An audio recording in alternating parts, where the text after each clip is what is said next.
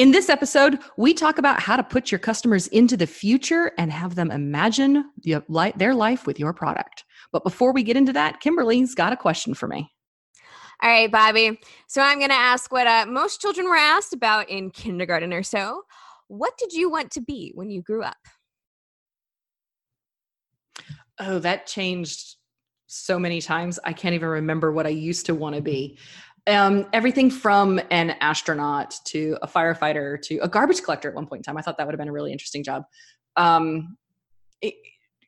But as far as now, I do what I really enjoy doing now. So there are times I'm still trying to figure out when I'm going to be an adult, but yeah, no, I never actually thought that I would be a writer, let alone somebody who's in sales.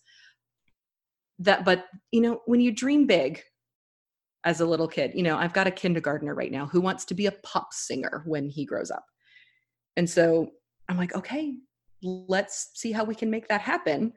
But he's all into it. So he's like, does his little dance moves. And he's like, Mom, look, I'm going to be a pop singer when I grow up.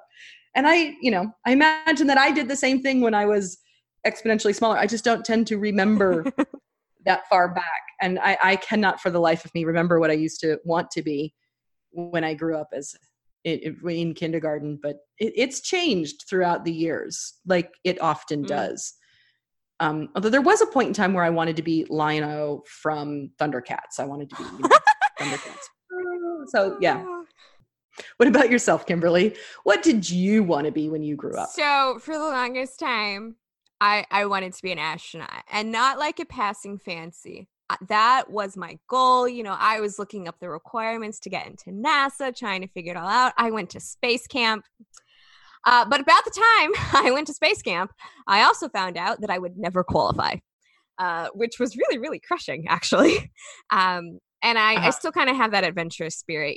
There's that vague potential possibility with SpaceX and with all the different companies, talking about private space travel, that I could still do the pioneering thing in space, which I would absolutely love to do. But yeah. I would totally volunteer for a trip to Mars, but I would volunteer for a trip to Mars. I would volunteer to be one of the first settlers on the moon, right? I love that idea of being one of the first people to go out and explore space. I want to see it. I want to do it. I love everything about it. And so I really wanted to be an astronaut. Didn't happen, obviously. But, I find it really interesting because, like you, I also never dreamed of being a writer, of making a living writing. I actually hated English class. That was like the one class I loathed. I was like, I don't want to write. I don't want to do it. But probably because I was writing about things that I didn't care about.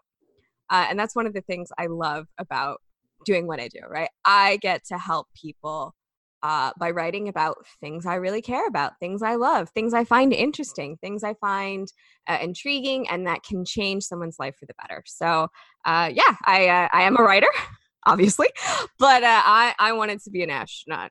No question. Astronaut was for me.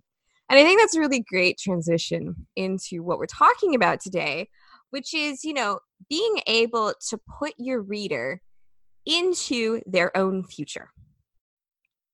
Future pacing. Yes. Right. That's one of the hidden topics, hidden keys to success, if you will, for any kind of marketing, is that what you're really talking about is what will their life be like once they have what you're selling, right? How is it going to be improved? How is it going to be easier? How are you going to save them time? How are you going to save them money? How are you going to make them money? Whatever it is that you're selling exactly, it's all about putting your audience, putting your reader into the mind of, this is me in 2 months after I have this, and this is what's changed. Yes. I like to do that in a couple of different ways. Number one, when I write for some of my clients, it's about using that active language, right? And we've talked about active versus passive language before.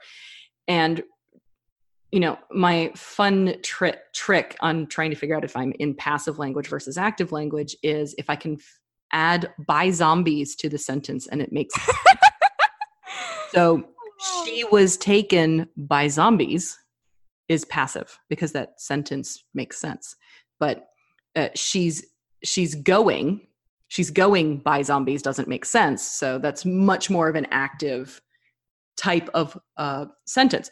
And so when you bring readers in and you kind of put them into what it is that you're selling. So if you're selling a car, you have them feel the grip of the steering wheel as they turn around a corner, and they feel the handling of the vehicle as they're cornering. You can put them into the situation, and then what you do is you can help them pretend and act as if they already own the car, this future pacing. And you can say, and now imagine what your friends will say and what your neighbors will say as you pull into the drive in your brand new vehicle. And it helps them to go, oh my God, yes. Because once the brain sees this, hears it, feels it, and it kind of integrates it into your life, you can't help but want to have it. Definitely. And, one of the best examples I've seen of future pacing is a sales email I got once. And it said, it was near the end of their launch segment, right? The card had been open for a couple of days, and it was going to be closing within 24 hours, I think. But instead of sending the normal, boring, hey, only 24 hours left, go buy it, they said, I want to talk to you about Monday morning. Right? This is on a Thursday or something. Cart closes on Friday. I want to talk to you about Monday morning. I want to talk to you about, you won't have access to XYZ. I want to talk to you about how you're not going to be able to just open, the next module and get your questions answered about ABC. I want to talk to you about how that's going to feel. What are your thoughts going to be, knowing that it's going to take another 12 months until we give you access to this again, if you want it, and it will be more expensive, right? And that's kind of it's the general thought behind any good marketing is, what will their life be like without this, right? You can talk about, oh, we're going to save you 10 hours. We're going to save you $100 a week. We're going to help you convert 50% more customers in the next 6 months. But a really powerful way to do future pacing is also to get them thinking of, what will the future be like if nothing changes, right? Yeah, absolutely. It's if you always do what you've always done, you'll always get what you've always gotten. And you can, instead of using the cliches, which in marketing, so many cliches. There are so many cliches, and you tend to fall by the wayside when you use them. But you can let them go. Imagine 6 months into the future, and you see two paths. There's two yous. There's the you that decided to take this product, to buy this product, or buy this service, or whatever it is. That is, they're crushing it. They're, doing all the things that you want to see. All the things. It's only 6 months into the future, right? All the things. Yeah. There's great movie. And, they're doing all the things. They're making all the money. They have all the friends, and this is what they have, depending on, obviously depending on what it is that you're buying and what you're selling. Or you have the other you, the you in 6 months into the future that doesn't have this because they didn't get the product. That your life is exactly the same. You're just 6 months down the road. You're still struggling with your struggles and all these different, the negatives of not having your product, which is just as important, like we've said, to tell people, what do they stand to lose, or what do they stand to have more of if it's, from a negative standpoint. Definitely. And one way to really kind of tap into that emotional feeling is, it's one of those things where you don't want to be too negative too early, because then people just want to leave. They're like, yes, I know my life is miserable, but I don't want to keep reading about it, so I'm going to go. But one of the things you can do is kind of refer back to it while talking throughout the marketing, right? Let's talk about an email sequence, for example, right? Talking about this new product you're about to launch. Have you ever felt like this? Do you know what this is like? I've got something that's going to help. But then, even as you're talking about the benefits, you refer back to how they feel now, right? You can do the future pacing by saying, we'll go back to our grandfather clock from so many episodes ago, right? Yes. About how you love the look of antiques. You want one that looks like an antique but doesn't chime on the hour every hour because you're tired of getting woken up, right? And you can talk about how this thing can be turned off remotely. You can set a timer for when it actually chimes. Instead of, how now you've got all these great antiques, but they're still keeping you up at night. They're still waking you up. Don't worry about getting woken out of a pleasant sleep in the middle of the night because the gong is going to chime again. That's one way of doing that future pacing, is referring the benefits that you're talking about and what it's going to be like in the future, and then reminding them, what is it like now, right? What is it like now? You don't want to just kind of list off all, 4 pages of, oh my gosh, everything is miserable right now, right? But bringing them into the story, keeping them engaged, keeping them realizing, okay, this is where I am. This is where it could be. And if I don't do this, nothing will change. But you get that little reminder, all these things, they feel really good when you realize all the different advantages you could get. And then refer back to, but right now you don't have that. Right now, this is not what your life looks like. Yeah. It's interesting when you get into, you can make them the hero of their own story because they have your product, or they try out your service, or they've joined your club, or whatever it is whatever it is. And, what was really interesting, one of my clients does gluten-free bread, and I had to learn some of the struggles that people have when they're looking for gluten-free bread. I mean, it can be hard, or just flat and small, tasteless, super expensive, and all that type of stuff. Yes. And I was able to, through a single email, bring them into becoming the hero of dinner again. And it was actually a really, really powerful email, because it talked about their struggles and, and all of these things happen, and why does bread have to taste horrible, and all this type of stuff. So I sent my team out to go look for things. We couldn't find any. We created our own, and now you can become the hero of dinner again, because dinner rolls are back on the table. And so it was really, it was a really intentional way to kind of pull them into the future of, look what you have capable for you now. And we did really well with that. In fact, sent it out a couple of times, and he constantly has to keep ordering more product, which is a good problem to have. It's a very good problem to have.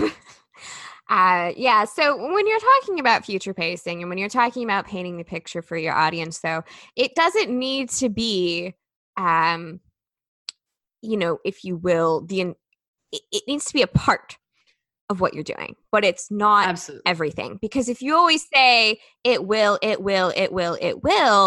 kind of brings you out of the story. So you want to, mix up the language. You want to mix up the different ways that you talk about the future. But you also, the product is always got to be in the marketing itself as well. But talking about that transformation, right? Talking about what is the change, and kind of putting it front and center for anything that they're going to be seeing, right? You talk about the benefits, but then also you want to bring that in, right? Well, yeah. Benefit A. Yeah. Right. You want to talk about future pacing. It's a really powerful tool when you put it into your marketing. But you also want to be careful that it's not always the same, right? I will this, I will this, I will this, I will this. One way you can put people into that future pacing, that imagining in their head, is you have the access, blah, blah, blah, blah, blah, right? When talking, even on a sales page, when you buy this, you gain access to, and then everything is not an ing verb. It's not a you will, it's a you have. Yeah. Right? Because you're talking about something in the future, but you're also giving them that idea that it's there. It's right there. It's theirs for the taking right now. Yeah, absolutely. Another thing that's important to remember is, if the details that you give matter, make sure they're there. If they don't matter, let your prospects and customers fill in the blanks in their own head. So when you tell them to imagine, let's go back to the car, for example. When you tell them to imagine themselves in the car, if you're selling Ford Excursions, which is what I have, then it matters to tell them that it's a Ford Excursion, right? Imagine yourself sitting in your Excursion. The diesel is humming and you're driving down the road. But if the color of the car doesn't matter, don't tell them that they're sitting in a hot pink Excursion. I don't have a hot pink Excursion, but don't tell them that they're sitting in, don't give them that level of detail, because when they imagine themselves in the car, they will imagine the color of the car. They'll automatically fill it in because it's detail that's pertinent to them, but it's not pertinent to you telling the story to get them into that example. Let them build some of it in their head because they take more ownership of it. And once they have more ownership of that future-paced idea, that acting as if they're in this vehicle, then they get out of this and go, I want a red one. Right? So that's what they do. They're like, yes, I'll take one and I want the red one. Right? Because they fill in those details. And it helps them make that decision because they can continue to personalize it in their mind, right? I've got the freedom. I've got the smooth turns. I've got the easy open doors for when my hands are full, whatever. And now when I get out of that car, it's like, okay, yeah, I do want the red one. And that's helping them make that decision. Because if you're absolutely, I agree. If you add too much of the detail, or if you make it too specific to one of your buyers, right? Most companies, they have more than one buyer. So you want to be able to either have a complete campaign just for that type of buyer, but then that buyer type still has many different variations.